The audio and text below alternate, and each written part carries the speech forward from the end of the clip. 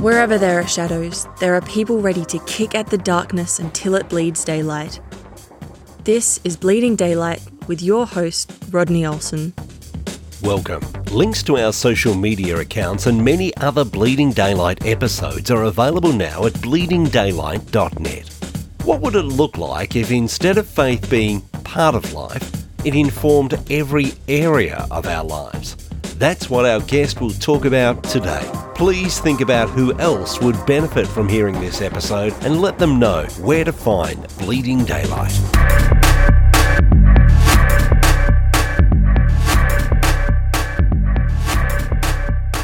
My guest today describes himself as a spiritual entrepreneur and mentor. Caesar Kalinowski is also a church planter, author and podcaster. He's trained people in more than 30 countries in discipleship and mission as a lifestyle. And I'm honoured to have him as a guest today. Caesar, thank you so much for your time. Thanks for having me. I'm really looking forward to talking, getting to know you a little better as well. Looking through your bio, I'm inclined to describe you as a serial overachiever. I've mentioned a few of your endeavours, but there are many more on the list, some of which I'm sure we'll touch on as we talk today. Is there a thread that draws all those various strands of your life together? Well, I'm going to give you the Bible answer. Yeah, Christ, I have to say. I guess if I was to put a title on the whole thing, I said yes. I feel like I'm the luckiest boy in the world. The things that we've got to experience and the places we've been able to help people make disciples and train others to do the same, plant churches. It's really quite amazing given my upbringing, kind of raised by wolves and broken family, that type of thing, my wife as well. But I also know that God has gifted both my wife and I sort of as entrepreneurs or apostolic gifting to the church, that type of thing. So I think there's a theme that runs through all the myriad of ministry activities we've been able to be a part of. And we're also serial business entrepreneurs as well. We've done a whole lot of that. For us, it's all about starting, equipping, and then working ourselves out of a job and moving to the next thing. So I guess there's a theme in that. I see that there is a proliferation of people these days calling themselves life coaches. And when a 20-year-old tells me that they're a life coach, I wonder how much experience they have to coach from. That's not the case with you. Tell us a little about some of the things that you've been involved in that really have equipped you to be training others. I agree with you. The term life coach it's a little all-consuming for me. We say we coach people and we mentor them. We've been down the road a little longer. My wife and I have been doing this a pretty long time. As far as life and kids and marriage, we've been married a really long time. We have 3 grown children. It really is an act of grace. They still love God and they love people and they're our best friends. And now we have a few grandkids. Because of all the business opportunity, and we've really never separated business from family, from ministry. It's always kind of been one lifestyle. And we endeavor to treat people like family, be it if they're a staff member or someone at working for one of our businesses we had for years and years was a restaurant, whatever it would be, or working at a mega church with lots of staff and hundreds of volunteers, trying to treat people like family.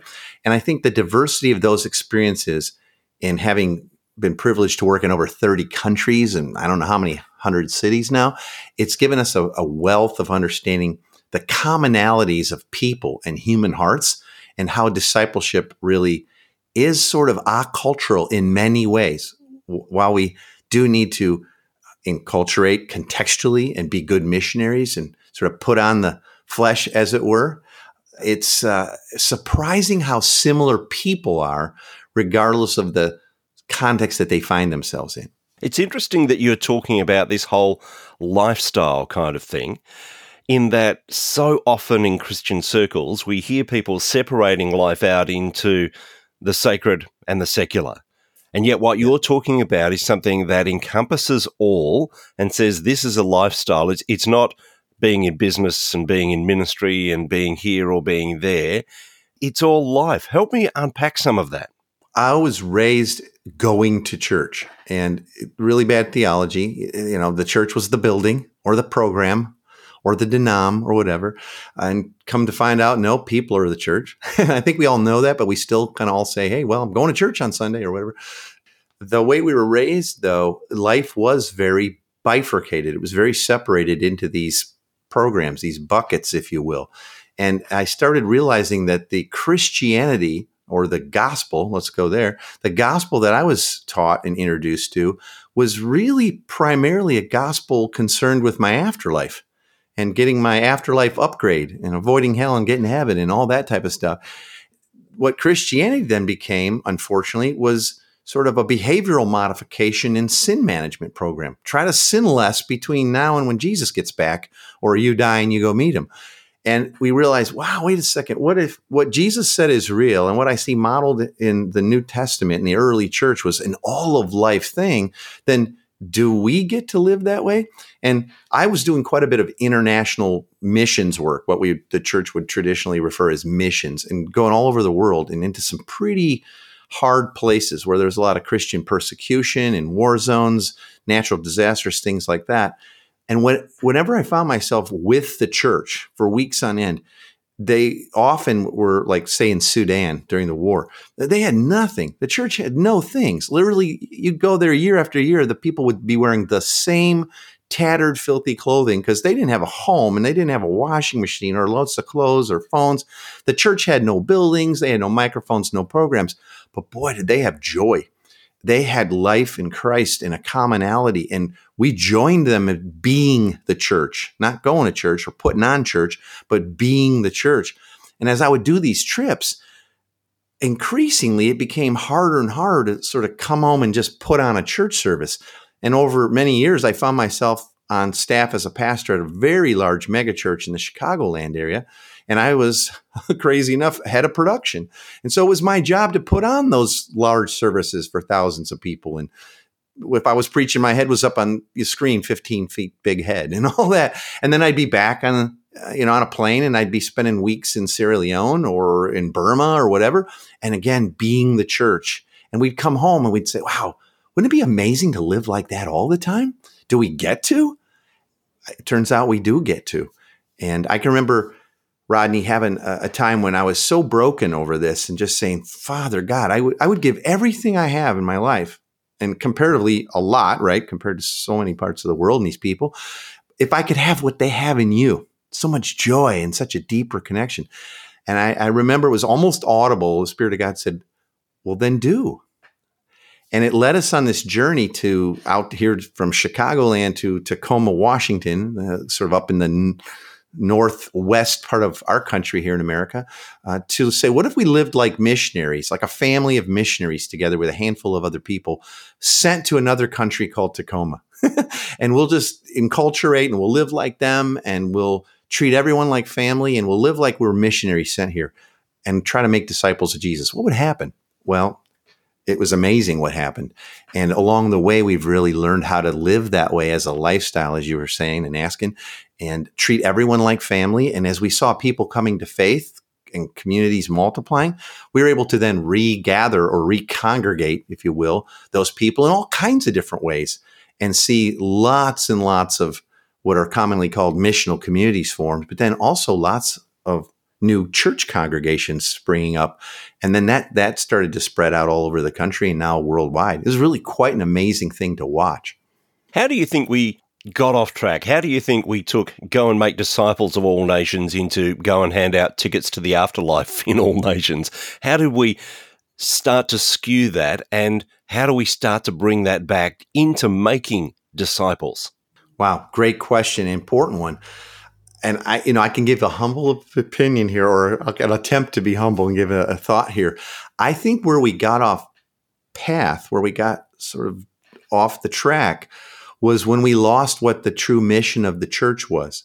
And that's a gospel issue. So the mission of the church, the only one that I can find in the Bible that Jesus gave us, and I think everybody knows this intrinsically, but the mission is to go and make disciples. Somewhere along the line, when the gospel became this get everybody saved and get their afterlife upgrade program, that's God's work. God does the saving. That was done at the cross. Jesus says it is finished. How we actuate that is now by faith. How we experience that and live that out, it's by faith that we realize, yeah, this has happened. Jesus is Lord, and we're saved. But the mission was never get everyone saved. Now, I know this might sound like heresy to some people, but I can't find it where Jesus ever says, go get people saved, or Paul says that, or any of the people. What the call was always go and make disciples everywhere. As you go, make disciples, help them move from unbelief to belief. And I think when all of a sudden the church started promoting a get everyone saved, get them their get out of hell card, say that magic Jesus in your heart prayer as the goal, as the mission, then we lost disciple making as the mission. And then when the church started waking up to like, hey, but we're supposed to disciple people, I guess. Well, then we were in such programmatic mode, we made discipleship instead of the only mission of the church and really a lifestyle, part of our whole life. We made it a little program of the church or a 9-week course or the 101, 201, 301, 401 classes. And once you get through that, well, you're discipled, I guess. So now just keep bringing everybody you can to church to get their afterlife upgrade. Say that magic prayer. I think that's how it got lost. Now, how we get back to it is we believe what Jesus said the mission of the church is, and that's to make disciples who make disciples. And that is just that statement everybody nods to in the church, and everybody, it's like a mystery because we have found that almost no one has really been discipled in an all of life, everyday way where the gospel speaks into everything, not just our sin and atonement and our afterlife, but it speaks into our marriage, our identity, our gender, our hopes, our dreams, our fears, the things that have wounded us, the harm that's been done to us, our careers, our retirement, our parenting, all that. The gospel does speak to all that. And that's really what discipleship's about, moving from unbelief to belief in light of the gospel in every area of life. And if we're going to disciple people in every area of life, then we've got to do every area of life with them, not just an hour, hour and a half sitting in rows once a week, largely in silence while a few people sort of do all the work. I know that you have traveled to many countries and been training people in many countries. But what I've often found when traveling is that I get to learn as much, if not more, from the people that I'm actually there to meet with than I'm teaching. Has that been your experience, that as you've traveled from country to country, that you're training, you're leaving them with something, but you're gaining so much as you continue to travel around? Always. Yeah, I completely have felt that. And that's a big part of that story I was sharing. We're with these churches, with these people, these dear saints all over the world who had nothing. And we came away feeling like, well, I don't know how much we left them, but we certainly realized that they have integrated the gospel and their love of Jesus and the pulling together and treating everyone the way God does, like part of the family, because we need to, we get to, we're leaving with that. And that's now bumping up against all of our sort of Western understanding of family and the separation of church and state and my family from yours and Christianity, who's in and who's out. And they weren't that way. Everybody was treated like, we're glad you're here. And heck, let's see if we can get some food today, or we're in a really dangerous area. Let's go over here. And, all those things that seem ridiculous to us and we never really face, and not in any great way. And most of us, we left with a sense of, wow, there's what the church is. Be the church. Don't go to church, but you get to be the church. I always felt that way. And we would do ridiculous things sometimes, Rodney, where we're going into an area and we're gonna be bringing some good solid Bible teaching for these pastors because they haven't had all the seminary we've had, and we're gonna help them out. And we'd get there and, well, they're not literate. They don't read anything. Well, but we had stuff translated in their native tongue form and we give it to them. Well, they can't read it still. And since they don't own almost anything, they're never going to write in this thing because they don't want to mess it up. But they also don't know what it says. So they're grateful to now own a thing. And then we would talk to them at very high level understanding of doctrine and all this stuff. And then, it didn't really hit them. And we came away going, wow, what's going on? And I got to share something that was marvelous. I ran into another missionary, a Southern Baptist missionary in South Sudan one time on a trip. What they were doing was they were making disciples and maturing the saints and planting church after church after church, all through story, all through narrative, and then a type of dialogue that they were doing with people that was their heart language. Boom, immediately. No translations needed, and no books and like printed materials, because it was in their hearts. It was locked in. They were memorizing it. When I heard about this, I thought, well, that's got to be great for illiterate cultures and people that don't have those things, but we're so smart here in the West, in America. We come on, like, look at all we have. And then had an opportunity for that same missionary while I was on furlough in the States to take myself and our staff at the church, all these really educated, smart people like me. And he took us through the whole arc, the whole redemptive arc of the story of God in about 5 hours, 6 hours, all narrative and all series of dialogues. And when he got done, I was blown away at what I didn't know. I couldn't believe it. I was embarrassed, actually. I'm sure my peers here on the staff and other pastors, they must realize how little I really understand the Bible, because what we just learned in 5 or 6 hours, I felt was more than I'd connected the dots in a whole life of church and Bible classes and, all that in school and college. And it was crazy. And we have since been taught on how to do that. And we start all of our missional communities and all of our discipleship with telling the story of God and having meals with people and all that. So yeah, that we took away from others. We weren't smart enough to realize everyone's heart language is story. It's interesting when we're talking about outlining the big picture of Scripture and going through that 5 hours of this is really the set of understanding that we have, the beliefs that we have. This is the great story we get to enter into.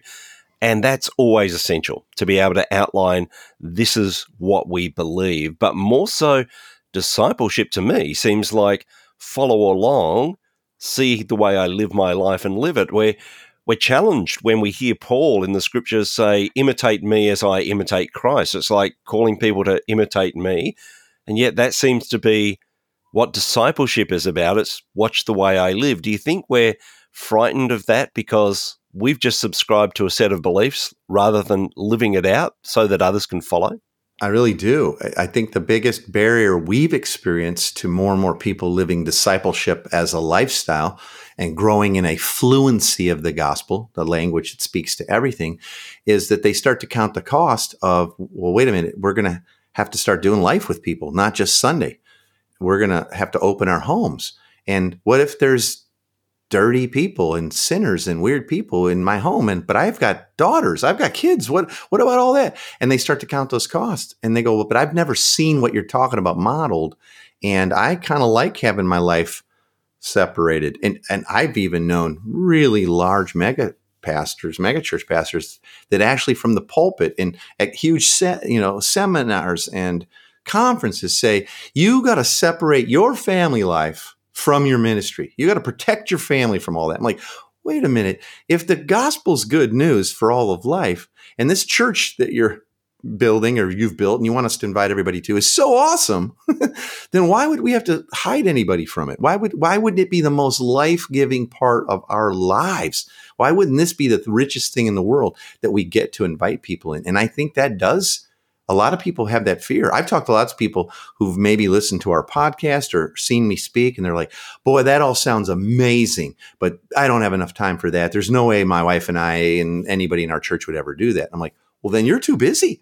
Then I would suggest you get to make some changes, because it's the reason we were created and the reason we were saved is to be part of this eternal purpose of God filling the world with his glory. He promised to do that. Paul called it the mystery revealed. How's he going to do that? Through humans, through people now filled with God's own Spirit who make disciples of Jesus, who is the glory of God. So as disciples of Jesus make more disciples of Jesus, the world is increasingly filled with his glory. That's what we were created in his image for. And that's what we've been saved unto and into. So sometimes a good question to ask, Rodney, is not what have we been saved from, but what have we been saved to? That changes a lot. That really does. And I suspect in here that there's two camps of people. There are those who would be the professional Christians that you would see at the front of a church who do want to separate life from what they're preaching on a Sunday week after week. And this sort of talk would make them a little bit nervous. Yeah. And yet there would probably be other people who have always wanted to share their faith but have felt totally inadequate because they don't feel that they would have all the answers if someone asked them a tricky question. And yet this says, no, live it out. Just your ordinary everyday life, as the scripture calls it, live that out in front of people. That must be enormously freeing for some. It is. And I've found that increasingly we've been living this way for 25 years, maybe something like that now, versus more of a programmatic traditional church experience. And it is I feel like it's what we were created for. There's really no going back to only checking the box, and now here, at least in the States, it's, 1.3 times a month, your super committed Christians go to a church service and then they go back to kind of living their life and waiting for the afterlife. It really is a very, very different way of understanding our faith and living it. And yet I think it is what we were created for. Now, interestingly enough, that verse in the New Testament where he says, the truth will set you free. We all love that verse as Christians, especially if you want to win an argument. Well, the truth will set you free, Rodney, But if we back up just a bit in that verse, it's in John 8, Jesus is saying, and I'm going to paraphrase it just a bit, not much. Everybody can go and re-look it up. But he says, if you'll walk in my ways, if you'll be my disciples, in other words, walk in his ways, then you'll come to know the truth, and that truth will set you free. Now, notice the order there. If you'll be a disciple, if you'll walk in Jesus' ways, then, huge then, you'll come to know the truth, and that truth will set you free. But the way I was raised in the church and taught in seminary and even pastored for years was we flipped that 180. We said, well, if you believe what we say is truth, and by the way, all Christians believe the exact same things, wink, then I'm going to lead you in this magic Jesus in your heart prayer. You won't find that one in Scripture, but I'm going to do it with you. It's a good thing. And then you'll get set free. You won't feel super free, but you're going to get set free. And then we're going to disciple you. Except most churches don't do a whole lot of that part. So the order is believe the truth, get set free, get discipled. But Jesus said, if you'll be my disciple, walk in my ways, then you'll know the truth, and that truth will set you free. And he's not talking about the global of hell avoidance. You look at the context. He's talking about, hey, if you walk in my ways with my family and realize the generosity that our Father has and that he owns the cattle on 1,000 hills and he loves us and he knows our needs, you'll come to know the truth that that's all yours. The ring and the robe, you're the beloved son and daughter, and you'll get set free of worrying and being your own provision and being selfish and scarcity mentality, and that truth will set you free. That's what he's talking about. When that dime dropped for us, we started just inviting people to walk in the ways of Jesus with us, and we're not doing it perfectly, but led by the Spirit increasingly, I hope, I believe. And as they did, we realized people were moving from unbelief to belief. They were coming to know the truth about God and Christ and what he says is true of them in all kinds of different areas of their life and getting set free. It produces a very different type of Christian and Christianity. And it really becomes a lifestyle. And the pressure's off because I'm not trying to, quote, get everyone saved. That's God's work. We're doing what Jesus said. Make disciples. Invite them to walk in my ways, just like I've done with you. And they'll come to know the truth, and that truth will set them free. That is a beautiful and freeing way. Like the pressure's off. And I imagine there's a lot of people listening at the moment who are saying, this really is resonating with me. This is something that I think is amazing, and I wish I'd heard it sooner. I want to start living that way, but how? I'm already involved in church on Sunday, and I'm involved in a prayer meeting midweek, and how do I then transition? Do I need to just say no to that church, or do I need to do something different? How do I incorporate this way of living into my own life? Well, there might be bigger, harder changes ahead, but we're not big advocates like, well, quit your church or stop serving others in your church. Or not at all. People are the church, and those are our brothers and sisters. However, I do believe that discipleship is, in fact, meant to be our lifestyle, not a set of knowledge acquisitional accomplishments or passing ons or whatever. And we always say, hey, this starts in the mirror, believing what God says is true of us as his family of missionary servants. That's who we are. We're a Trinitarian in our identity, just a Father, Son, Spirit. We were created in that image. That's true of us. That makes us family. God's our Father. We're servants like Jesus. He says, as I was sent, so I send you. As a servant, breathed his own breath on them, sends them. That's missionaries. We live like a family of missionary servants if we believe what God says. And then that starts changing our table. So people ask all the time, hey, what would be the very first thing you'd lead your church to do if you were the pastor and they had been maybe more traditionally organized and formed and understanding and practice? What would be the first thing you'd do?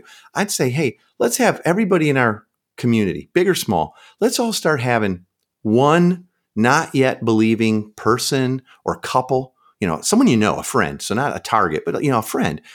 One not yet believing person or couple over for dinner just once a week. And we're not going to try to sell them anything or close the deal or, give them a bunch of tracts when they leave or any of that. We're just going to love them and treat them like family, not like guests. And we're all going to do that, the whole church. So let's say there's 100 of us.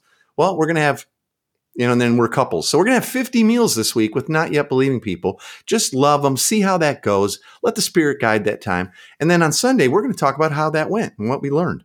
Maybe we'll do that for 6 weeks and see what happens. I believe that church would be transformed just through something they're already doing. They're already having meals. Most of us eat every day. So maybe it's a lunch, maybe it's a breakfast or a brunch or it's a coffee, but everybody in the church, we're going to have one meal a week or, dessert or something like that with a not yet believing friend or couple. And we're going to trust God for how that goes. And then next week we'll invite someone else. And if you're not sure who to invite, well, I would suggest pray and ask God. I would guarantee he's got lots of people queued up.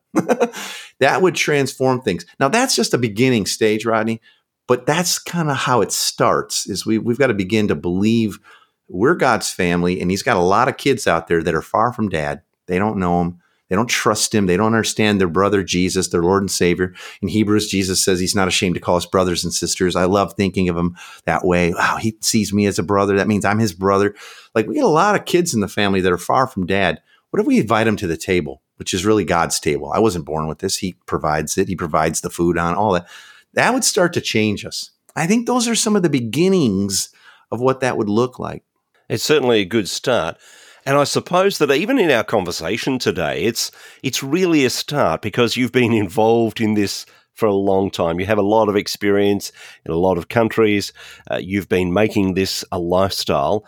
I'm wondering if people are interested in finding out more.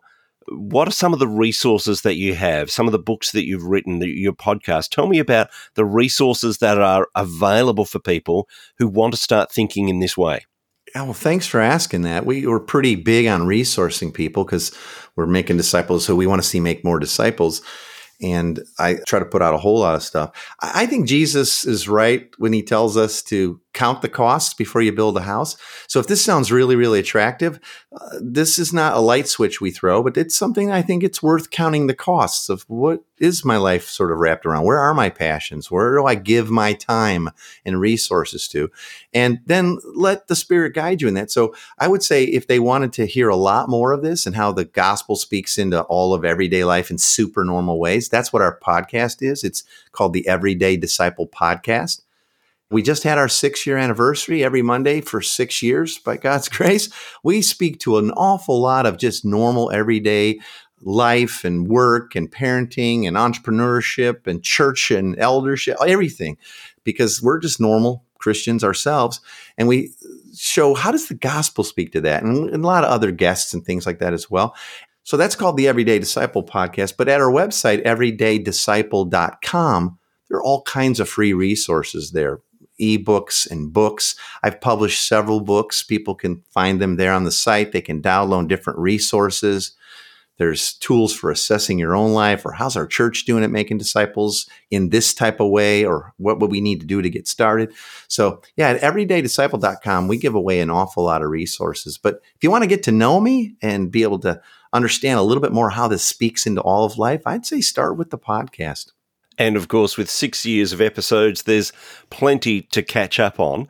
And I will put details in the show notes at bleedingdaylight.net so that people can find that. I'm wondering, though, if you've been doing this for a number of years and providing resources and training for a number of years, there must be a number of people right across the world, in fact, who have started to live in this way.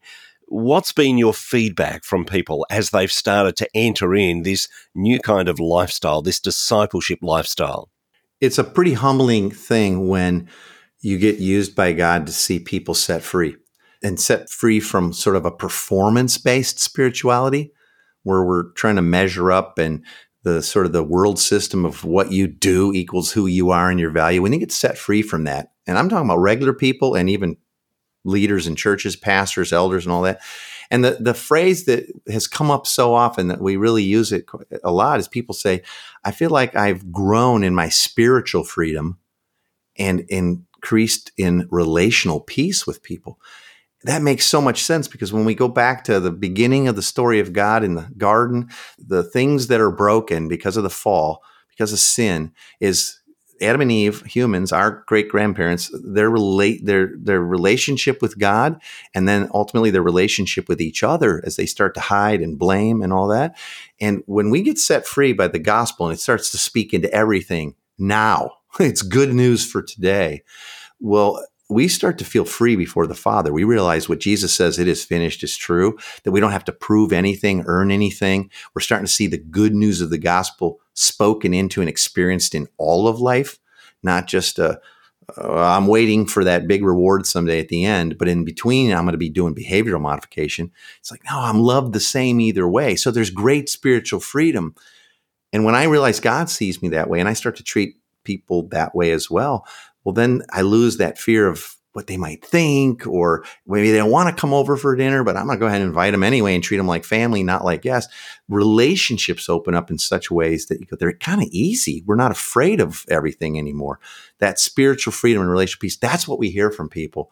Over and over, we've heard from families, whole families, from pastors and all. Like, I wished I'd heard this and been able to walk with you and get coaching and mentorship 30 years ago, because I feel like I'm unpeeling the onion so much. It's taken a while to get to a point of this freedom.